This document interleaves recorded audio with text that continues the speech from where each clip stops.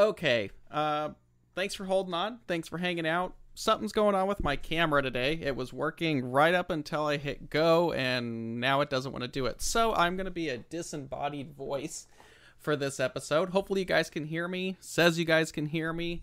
So we're just going to do it this way. So thanks for understanding. Sorry for being late, but we're going to go ahead and get started today. Welcome to the Skywatcher What's Up webcast. My name is Kevin Lagore. I'm the product specialist for Skywatcher here in North America. And we do the What's Up webcast every Friday, 10 a.m. Pacific, right here at the Skywatcher USA YouTube channel. And if you like what you see here, please go ahead and subscribe. It lets us know we're doing a good job. You can go ahead and hit the subscribe button. Leave a like to the any of the videos, quite honestly. If you ever want to go back and watch any of the videos, they are all saved here. These are generally live at the time of their streaming, but we do save them afterwards, so you can always go back and check them out at any time you like. They're all saved. But yeah, leave a like on a video. We appreciate it. Lets us know we're doing a good job, and that, you know, we really we're doing a good job. Sorry, got a little thrown off this morning. Everything was working fine, and then it wasn't. Anyway, so today we're doing a really kind of a unique episode, and I'm sure you've probably seen it from our little thumbnail, if you will, for this episode. We're talking amateur astronomy and research and science that you can do with your telescope and, you know, home equipment. So this has been a pretty interesting topic researching for this episode. And I can see why a lot of people get very interested in it. So it's should be a pretty fun, interesting episode. But yeah, glad to have you here. Thanks for hanging out with us. So like I said before, today we are going to be talking about science. Yes, science. You know, there's a lot of people that get into astrophotography and using their telescopes and all kinds of cool stuff. And we start by taking pretty pictures and just exploring the night sky through our telescope, either with an eyepiece or eventually maybe with a camera. And there's a lot of people that I do find that want to do something a little bit more, for lack of a better term, meaningful with their telescope. It's not that astrophotography isn't meaningful. It's not that the images that we take don't have a meaning or something special to us, but some people want to have... they just want to get more out of what they do with their telescope, maybe provide something with their equipment and be a part of something bigger other than maybe taking a picture of a nebula or a galaxy for the 15,000th time. But it's all personal preference, and everyone has their different reasonings for getting into this type of observing. So digging into that, let's go a little bit further and get beyond the pretty pictures. So like I said before, you know, myself included, we all like taking, you know, those awesome detailed images of the nighttime sky and sharing them online and on our websites. Maybe you sell prints, whatever it is.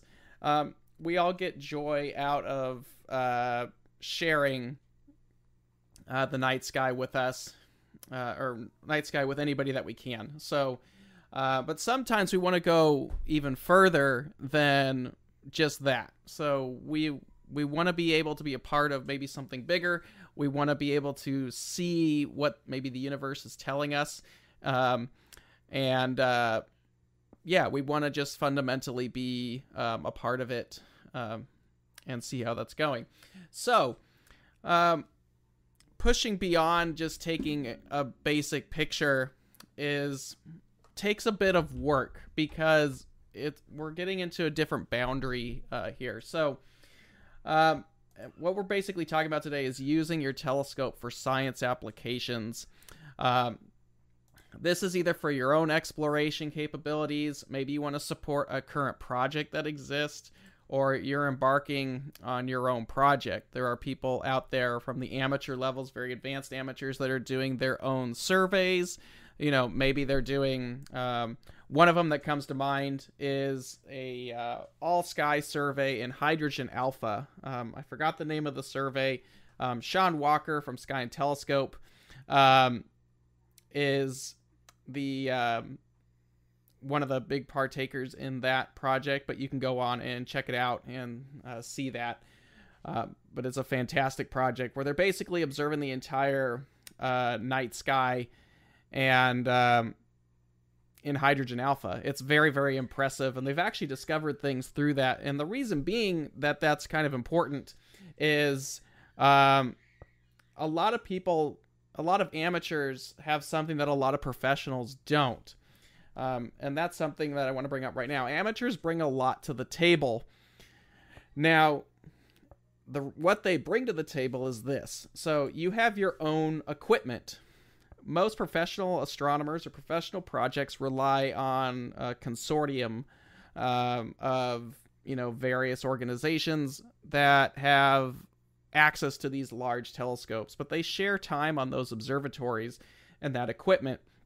And that's something that is very limited and can be expensive. And if you want your own telescope that you don't have to share, that's extremely expensive, especially when we're talking about the type of science that many organizations want to do, be a spectra or observing very faint objects. We're talking multimeter telescopes that cost millions of dollars. So it can be difficult for an organization to either have a telescope like that or gain access to a piece of equipment with a meaningful amount of time to finish their project. So as amateurs, the nice thing about it is we have our own equipment, and we have the luxury of where time is nearly unlimited with our equipment. We can basically do whatever the heck we want with it. It's our stuff. And we also have our own budget. And, budget, obviously, some people's budget is bigger than others, but the nice thing is we don't have a lot of red tape to jump through or go through when we're wanting to do something with our telescope. If you have the money and you want to go out and you want to get whatever it is, you can pretty much go do it. Where large organizations, there's a lot of hurdles that you have to jump through. You probably have to raise the funds to do it. There's just all this big complicated politics of trying to raise money for, a telescope or equipment or whatever you're trying to do to achieve your project. And then a lot of times it's so expensive that has to be shared, and then you reduce the amount of time that you actually have access to that equipment. So as amateurs, those are three big advantages that we bring to the table, is having your own equipment, unlimited time, and your own money to basically do whatever you want with it. So that's kind of awesome. And that is a very big deal when compared to what professionals have to go through when trying to get observations done. They have a very limited amount of time when they have access to those telescopes. So what can you do? There's actually a wide variety of things that you can do with your own telescope equipment. A lot of us probably have better equipment for these projects than most of us think we do. And that's kind of a cool thing, having done a little bit of research on this. There's a lot of stuff that you can do. It might not be cutting edge science, but it's still science that would be awesome for a school or an outreach program or just something that's interesting to you. But you can do science with your equipment, and it really doesn't take much to do it. You might need a few little specialized things that might not cost, a few $100s for some of the basic stuff that we're going to talk about today. But you can go way down the rabbit hole as you can with anything astrophotography. So, like I said, various science projects can be done with amateur-based equipment, and I think you'd be surprised how much can actually be done with it. There are some avenues where you can even make discoveries with very basic equipment. So I'm going to break this down and just do a couple pieces that we're going to cover today. Obviously, I can't get to everything, and a lot of this is you can get into the weeds really quickly with a lot of this because it can get pretty advanced on how far you want to go into it. So the first one is photometry, and photometry is basically the measuring of light and color of an object. This is kind of a big thing that is done with surveys and stuff like that, but photometry is a big one that amateurs can do. Spectroscopy, studying the spectrum of an object, that can tell us what something's made of, how fast it's moving, and a lot of other details there. Spectroscopy is probably one of the leading sciences done in the field of astronomy and astrophysics. It tells us a lot about everything. Of course, we do have supernova and nova search, where you're basically just scanning, looking for that. You could also throw comets under there, but I'll get into that a little bit later. I don't want to get into the nitty-gritty right now because I've actually taken the time to break this apart. And then we have citizen science, which we'll touch at the end there. So let's just jump into the first one. So the first one is photometry. And photometry is basically observing the intensity of light and color of an astronomical object.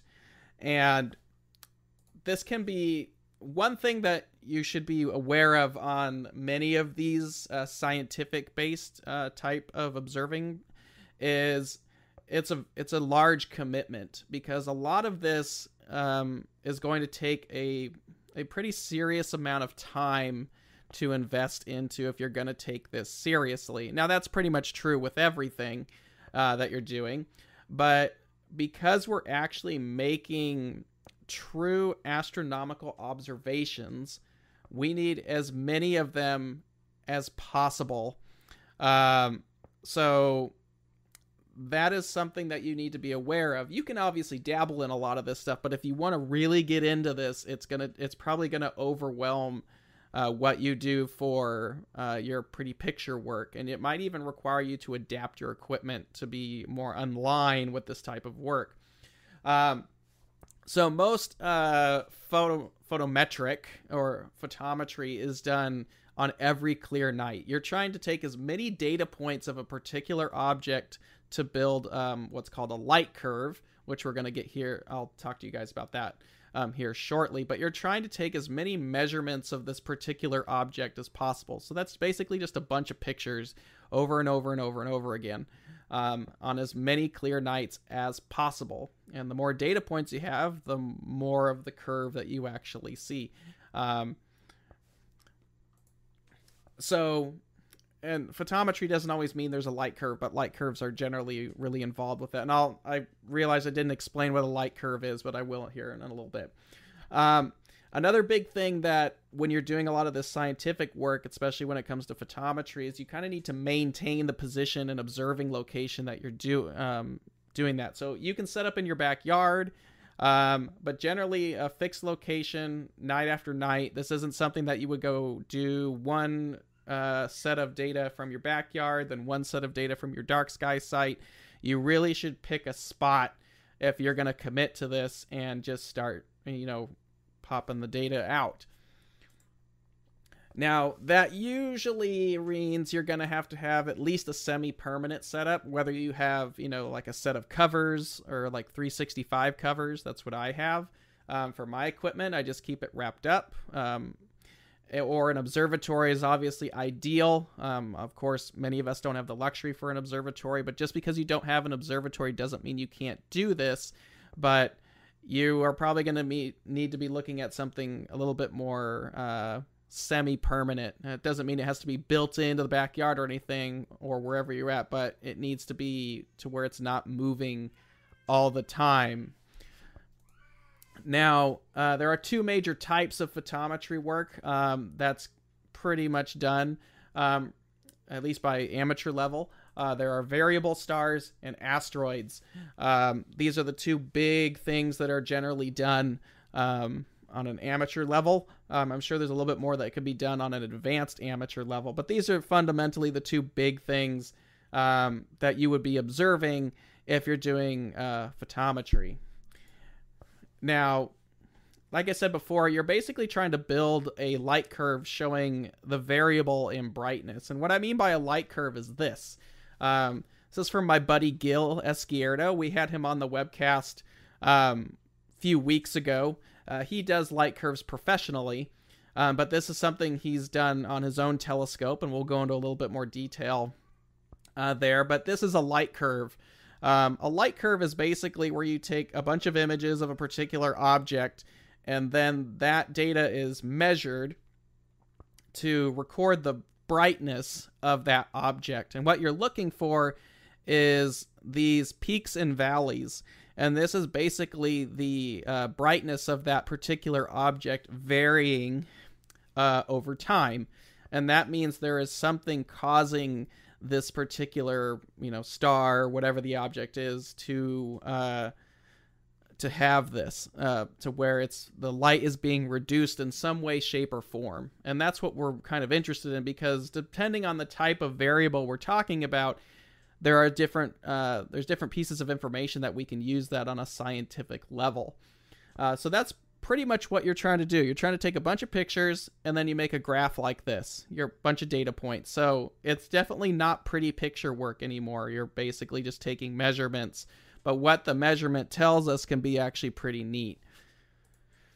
So what do I need to do this is probably a big question that people want to know. So first off, nearly any camera can be used for photometry.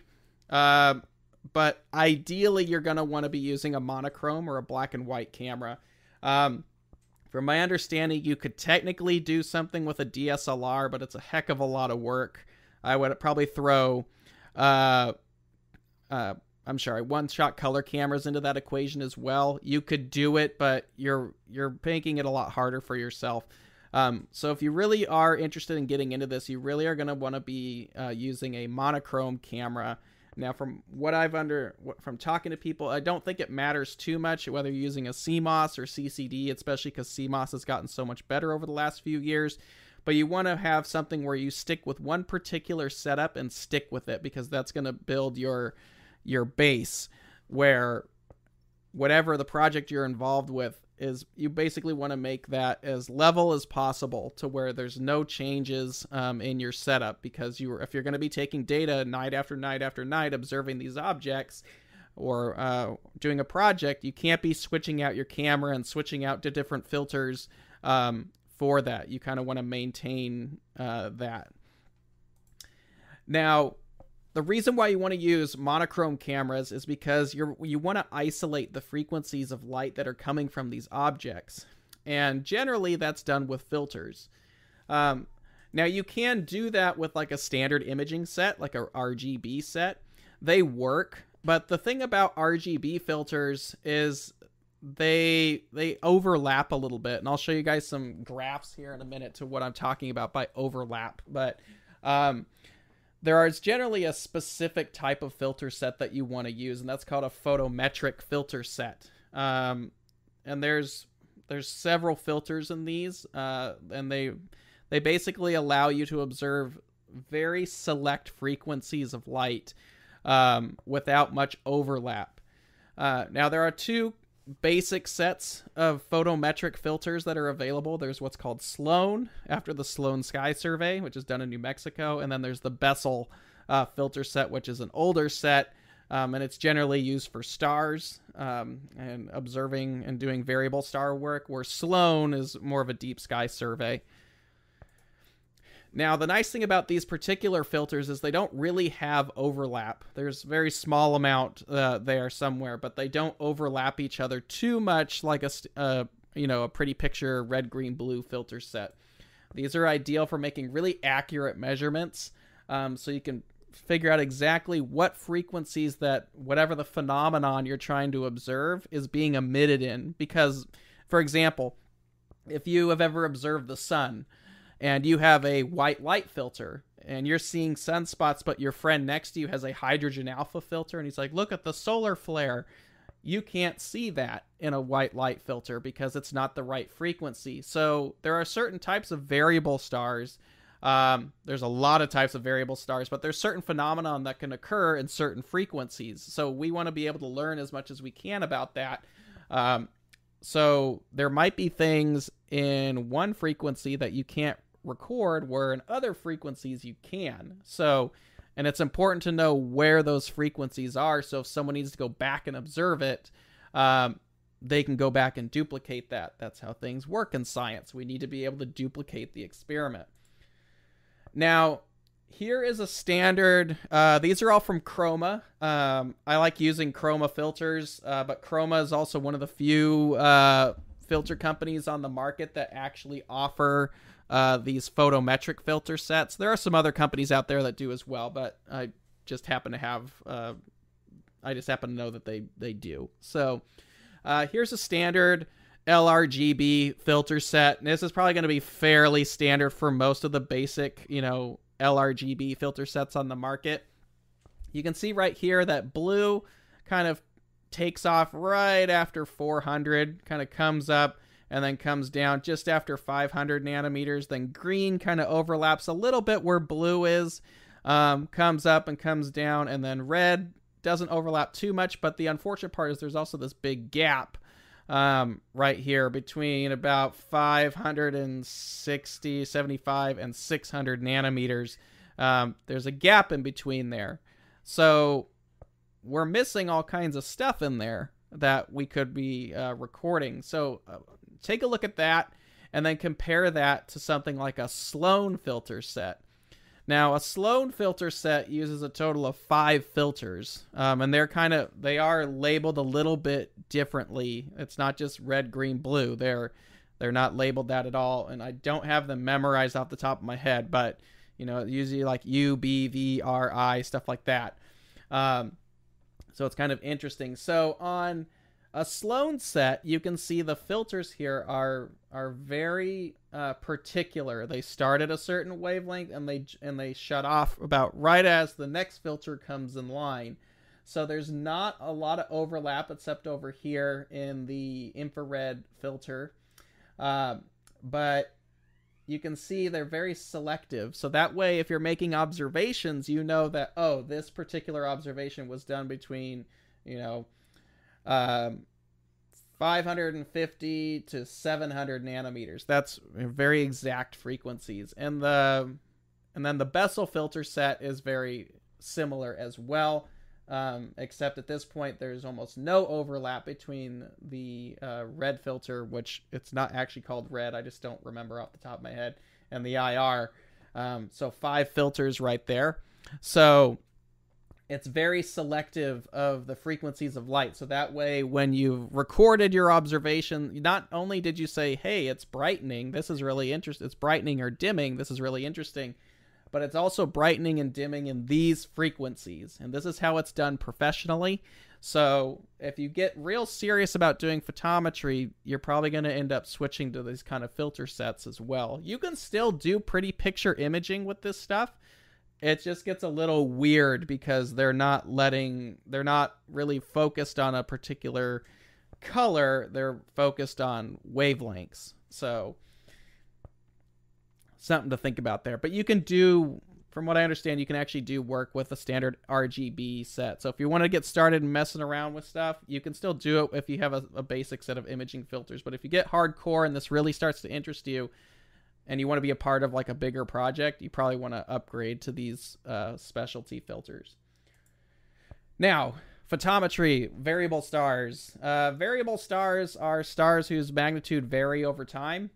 And there are 2 major types. There's what's called intrinsic variables, which that means it has a physical change to the star. And then there's an extrinsic, I knew I'd have a problem with that, has external change. So, and then within these, they're broken up into another 2 sets of short-term and long-term. Basically, how long does it take for that variable or that dimming, or period is what it's called, the period of the dimming occurs. So short-term can be as small as a few hours in variation, and long-term can be like a year or more. So some of these objects, you could be sitting on the same object for a year recording data, or other ones you could almost do it in a night or 2 if you're doing that. Now, for beginners, short-term variables are going to be a better thing to start with, because you can basically do an actual observation within, a night or 2. It's not a big project there if you're just doing it on your own to kind of make your own curve. But obviously, if it's something you really become interested in, you wouldn't just do 1 or 2 nights. You would do it over and over and over, and eventually build a much larger curve that you're looking for. So what are some short-term objects that we'd be talking about? First one would be pulsating stars. That's where the star is shrinking and expanding. That is one that you could take a look at. Here's a light curve of one of those, which is W Ursae Majoris. This is a light curve. This is an eclipsing binary star, which means there's another star in the system that's actually going in front of the other star, which is causing the period to happen. So that's what's causing the dim as it dims out and gets brighter. That is an eclipsing binary. Now, eclipsing binaries are one of the easier ones to do, and something you can do. This was taken by my buddy Gil. This is done with just a 10-inch CDK telescope. So, you know, if you have something like a C8 or a C9 1/4 or, you know, something in that aperture class, you don't even need it that big, actually. If you have like a 6-inch telescope, you can do some of this stuff.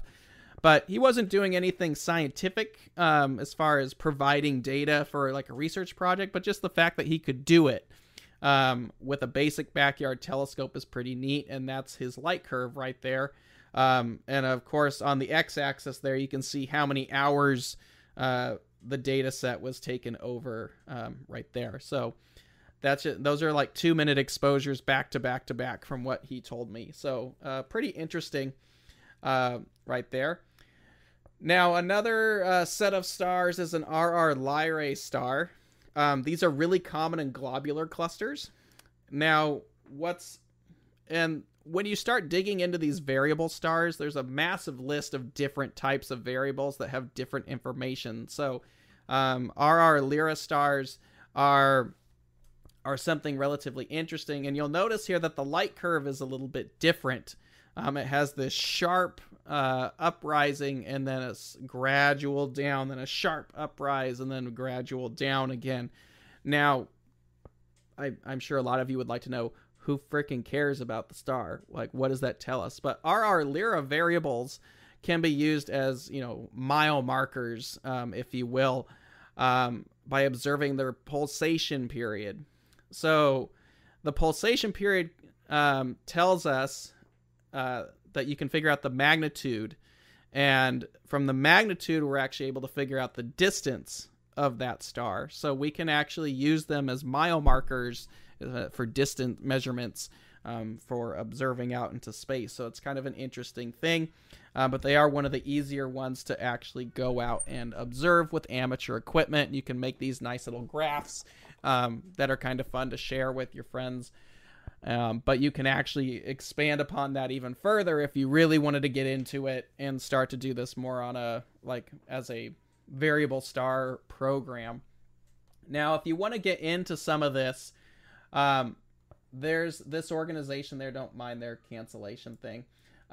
It's the AAVSO. Their website is aavso.org. And these are basically... this is the American Association of Variable Star Observers.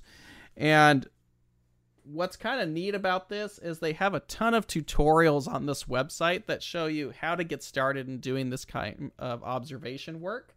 And you can be a part of that organization. I think there's an annual fee with it if you really want to get into it. But the nice thing about it is they have a bunch of information there and a bunch of information on how you can get started and the best ways to get started in doing this type of research work. So it's a very interesting program to get going with if this is indeed something you want to get started with. Now, another thing about variables, it's all about something generally happening to a star, is also exoplanets, which is a massive interest for professional stuff. However, this is going to be fairly advanced for amateurs because unlike a variable star, which has those, you know, very deep light curves that we can really see that are kind of dramatic, exoplanets are very, very small changes in brightness, obviously, because the planet is generally a lot smaller than maybe its hosting star. And this also requires extremely precise tracking to where the star is hopefully not even moving off of the same pixel, because variation in a pixel can actually cause the light curve to be inefficient. So Exoplanet stuff isn't something that a lot of people are doing, but if you are doing it, you've probably you started off with doing like variable stars, and you've kind of perfected the art of what you're doing to go into exoplanet work. And that's something that you can do as well. It's a very cool subject, but it requires a very well-adjusted system that you really know what you're doing at that point to be able to record the very small variations in brightness. And generally with an exoplanet, it's also very quick as far as the transit is occurred in front of the star. So you're not talking about these big, where the variable doesn't take that long. This one's very quick. Now, long-term projects, there's a lot of different variable stars out there, but some long-term ones that are fairly easy, they're called Mira variables. These are ones where, it's almost a year at that point. So Mira variables are several hundred days. Mira, for existence, it's a naked eye star, has a 332-day period. So you'd have to observe that night after night after night, or as many nights as you possibly can, to track something like this and actually get that light curve. You're talking over a year to build a data set like that of observations. So this is where this is really something that takes a little bit of dedication to do, and you're probably going to find you end up doing this more often than you're doing imaging because of the amount of time that it takes for you to invest into getting that observation. So that's variable stars. Like I said, we're just scratching the surface here. If you want to know more, you can go to that website, just the AAVSO, and learn all about this and fall down that rabbit hole. It's very cool what you're doing because you can even take some of this data and actually provide it to them and be a part of a bigger project. Now, I'm sure some of you are like, well, how the heck do I get a light curve? There's a software called Astronomy. It's a Java software, so it works on Windows, Mac, and Linux. And the nice thing about this is once you kind of take a minute to learn how to use it, this actually will build the light curve for you. You can see right there the light curves are visible right there on that example graph screenshot right there. And there you go. And it builds it for you. You just pop the data set. Obviously, you got to learn the ins and outs of how to use it. But from my understanding, it's not super complicated. You provide the target and an image set, and it will go through and kind of measure that and will build that light curve for you. And the cool thing about this software is that professionals are actually using this software every day. So the data set that it's actually going to push out for you will be in the same format that professional observatories use. So if you are part of more of a professional research grade variable star observing program, you can actually provide these really valuable data sets to them on that particular star.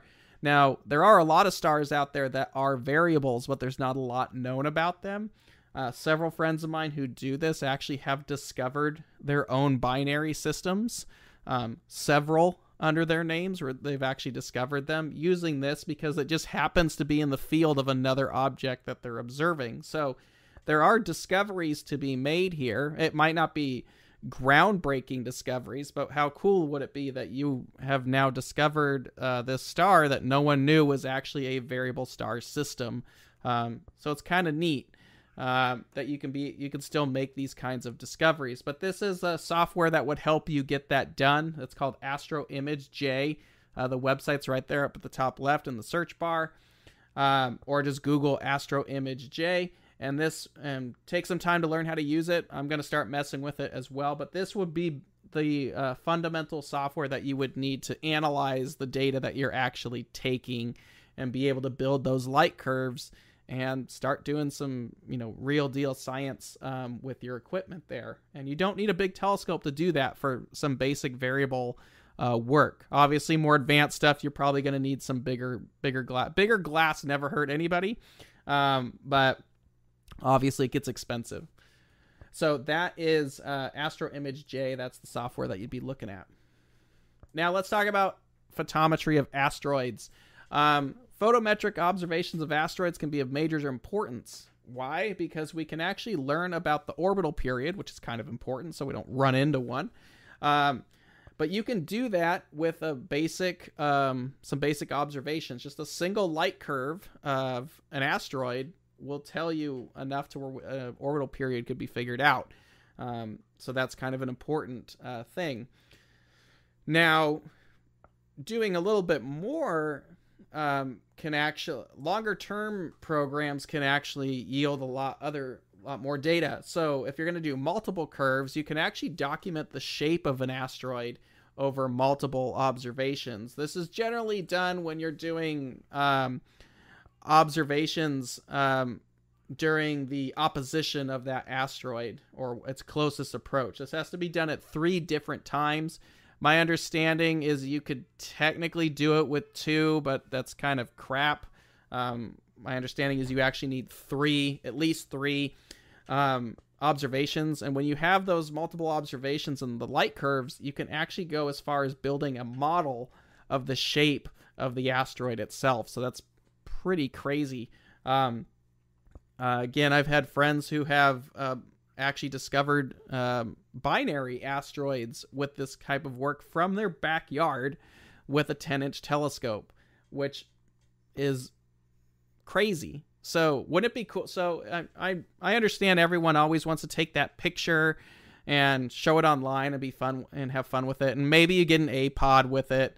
So that's really cool. But wouldn't it be cool to discover something with your own stuff from your backyard? Something that no one ever knew was there. Or maybe they knew it was there, but they didn't know this fact about it. But for you to be the one that discovers that and knowing that it's not that far from your capabilities is pretty cool. Like, that's a feather in your cap at that point. I'm sure you've done an outreach event where it's like, have you ever discovered something? No. Well, it's a lot different when you can say yes. And I've discovered different variable star systems and stuff like that. So that's kind of something pretty neat there. And that's all for most of us out there. This is all within grasp of the equipment that you probably already have. So it's kind of a neat thing to do. Now, another thing out there is spectroscopy. Spectroscopy, this is like big boy stuff because a lot of the major telescopes out on, Hawaii, out in Texas, Arizona, Chile, a lot of them are all doing light curves and they're doing spectroscopy. So spectroscopy is where you're basically breaking the light apart from an object and you're actually looking for what it's composed of and the speed and all this other cool stuff that you can find out from just breaking that light apart using a gradient or a spectrograph. Now, for probably scientific work, you probably are going to need a telescope of around 20 inches in aperture, which is about half meter at that point. But so if you're trying to do something on a research level, you might need some really big glass, maybe a C14 or something like that to get you started. So, but you can still do some really cool things with even the most basic stuff. Now, I've known about this software. What's going on here? Why is this jumping around? There we go. Now there's a really cool software that's out there that's like $100. It's called RSpec. It's been out for a while. I've played with it a little. It's really quite neat to do because you can get into spectroscopy with the smallest telescope. As long as you've got a basic camera, this diffraction grating, which is basically what splits the light apart, and a camera. And this software, because you need something that's going to do the data analytics for you. So I downloaded it. I played with it a little bit. If you want to mess with RSpec, I think they have like a 30-day trial, which is really cool. This is RSpec. A gentleman by the name of Tom Fields wrote it, and it's very, very intuitive. He has amazing customer support as well. I've been talking to him. He's done, tutorial videos for people to actually see how to set this up correctly. But it really doesn't take much. For about a $300 investment, that's the diffraction grating and the software. You can just plug it into your existing telescope and you're pretty much ready to go. So I don't have my grading yet. I haven't gotten it. But here's an image right here. This is just stock image that they have in there. But basically what you see here is you have the star Vega, and then there is the spectrum all spread out. So what's cool here is you can grab this line. So obviously I'm highlighting an area of the image where there's nothing there. But you can see let me get rid of the lines there. We just have this random whatever. This doesn't tell us anything, but you can actually take this. We're going to drag this over there, and boom, there's the spectrum of Vega right there. And this is the H beta line, the absorption line for H beta. You can actually highlight all that. There's the bomber lines, or hydrogen bomber lines. This is where you're getting into pretty serious stuff. This is true spectroscopy, where you're basically learning about what something is composed of. You could figure out the temperatures there. There's all kinds of crazy things you can do with this thing. And that's available online. I'm going to get rid of these two because we already did it. Here's their website. It's rspec-astro.com. But they have some really cool things there. Here's you can use a color camera, monochrome camera, whatever you want.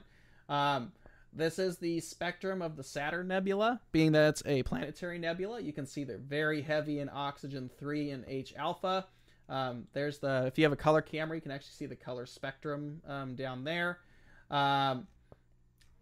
This one I thought was really cool. This is 3C273. This is one of the brightest quasars in the sky. Very, very distant object. But you can see right here, they actually figured the redshift of that. That's nuts. You do that with an 8-inch Schmidt-Cassegrain from your backyard, you can measure the redshift of a quasar with a little grating. Now, if you don't know what a grating is, they call it a star analyzer. It looks like a filter, and basically it's a piece of glass in there that has the ability to fracture the light up and get you that. So what you do is you take your picture through this grating. You'd highlight the particular thing in the grating that you want to get the spectrum of, and then the software will do the analytics for you and give you that nice graph, and you can see all kinds of cool stuff with it. They've even gone to the point where on like a supernova or a nova, whereas it's down here, it's really, really interesting stuff. This was a supernova in 2011. They had someone take a picture. They did the spectrum of the nova, and through spectroscopy they were able to do some mathematics, and they were able to figure out the supernova's expansion rate. That's just stupid in my opinion, where that's awesome, where you can actually figure out how fast something is moving from your telescope in your backyard. You can do that. I did forget to mention something on photometry.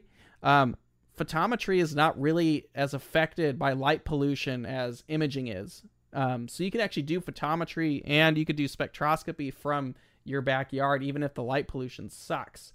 You can start doing some meaningful stuff with your telescope. That's pretty neat. So anyway, if you want to know more about this, this is RSpec. Go over to tell Tom we said hi. Email him, ask some questions, but that is a great way to get started in doing actual spectroscopy with your telescope. You can do it with a refractor. You can do it with any telescope. You just need to get one of the gratings, which I think are like $200. They're like a little filter that threads in. He's got calculators on there to help figure out if it's going to be a good suit for your camera and such. So do some data there, but he's been very, very helpful learning this, so I'm going to jump in and try doing that. We might actually have him on as a guest speaker if you guys are interested to really dive into how we could do spectroscopy with our telescope.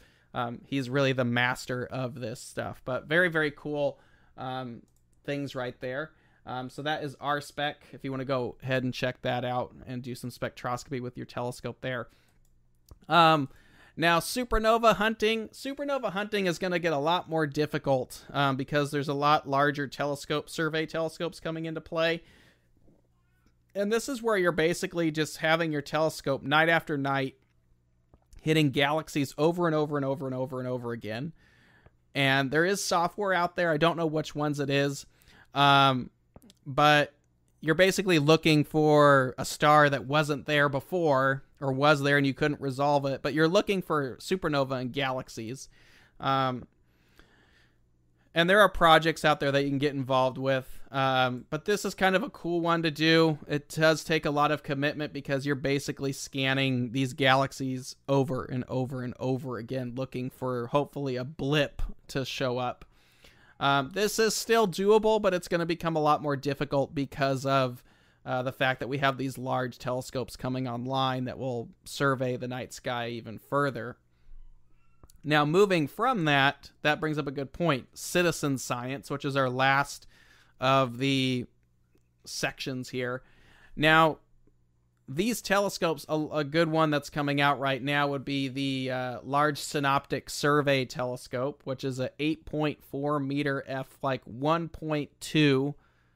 Yes, 8.4 meter mirror at f1.2, with a massive camera sensor. This telescope is going to produce 20 terabytes of raw data a night. 20 terabytes. Now, with that's too much data for astronomers to dig through and find things. They're going to do it, but that's too much for them to do on their own. So this raw data is going to be presented online. There's already places like Astronomy or Galaxy Zoo that you can go on. There has been people who aren't even astronomers who have made discoveries on there, finding all kinds of different things. But you can start to rummage through these raw data sets and do galaxy analytics, and maybe you can find comets or asteroids or all kinds of things with these large data sets that are going to come out and be released to the public. You'll be able to actually, and you can now, go through and actually do some meaningful stuff out there because you're looking for things that maybe no one has seen before that can be documented. So that's another thing with citizen science and these professional observatories, that you can start rummaging through their data sets and trying to find things that maybe they haven't even had a chance to see yet. So pretty cool. Very neat stuff. But if you like this episode, go ahead and subscribe. If you have any questions or you have an idea for a future What's Up webcast, go ahead and email us at info@skywatcherusa.com. I appreciate you guys hanging out with us today. I would like to remind everyone that next Friday, is Christmas Eve. Our offices will be closed and we will not be here. We're going to go hang out with our families. But we really appreciate you guys hanging out with us this year. This is not the final episode of the year, though. We are going to end the year with Nico Carver of Nebula Photos. He's a fantastic YouTuber and astrophotographer. He does some really amazing work for educational purposes, really kind of educating people on how things work in the world of astrophotography and why they're cool. So he will be joining us on Friday, December 31st. So that will be our final episode of 2021. But we'll be excited to have him on. That will be live. That will not be a recorded episode or pre-recorded episode. It will be live. But yeah, that's pretty much it. So thanks for hanging out with us. I hope you guys have a great and safe holiday. I don't see any questions floating around. And of course, head over to our Threadless store if you need something to pick up. It's probably a little too late for the holidays. But if you're looking for a shirt or something cool, go ahead and check out our Threadless shop. We've got all kinds of cool stuff on there, but pretty neat, cool stuff there. Our marketing guys have been working very hard on that. So thanks to them for that. With that being said, have a safe holiday. We'll see you guys here on New Year's Eve. And take care, everyone. Have a safe weekend and take care. Have a good one. See you guys. Bye.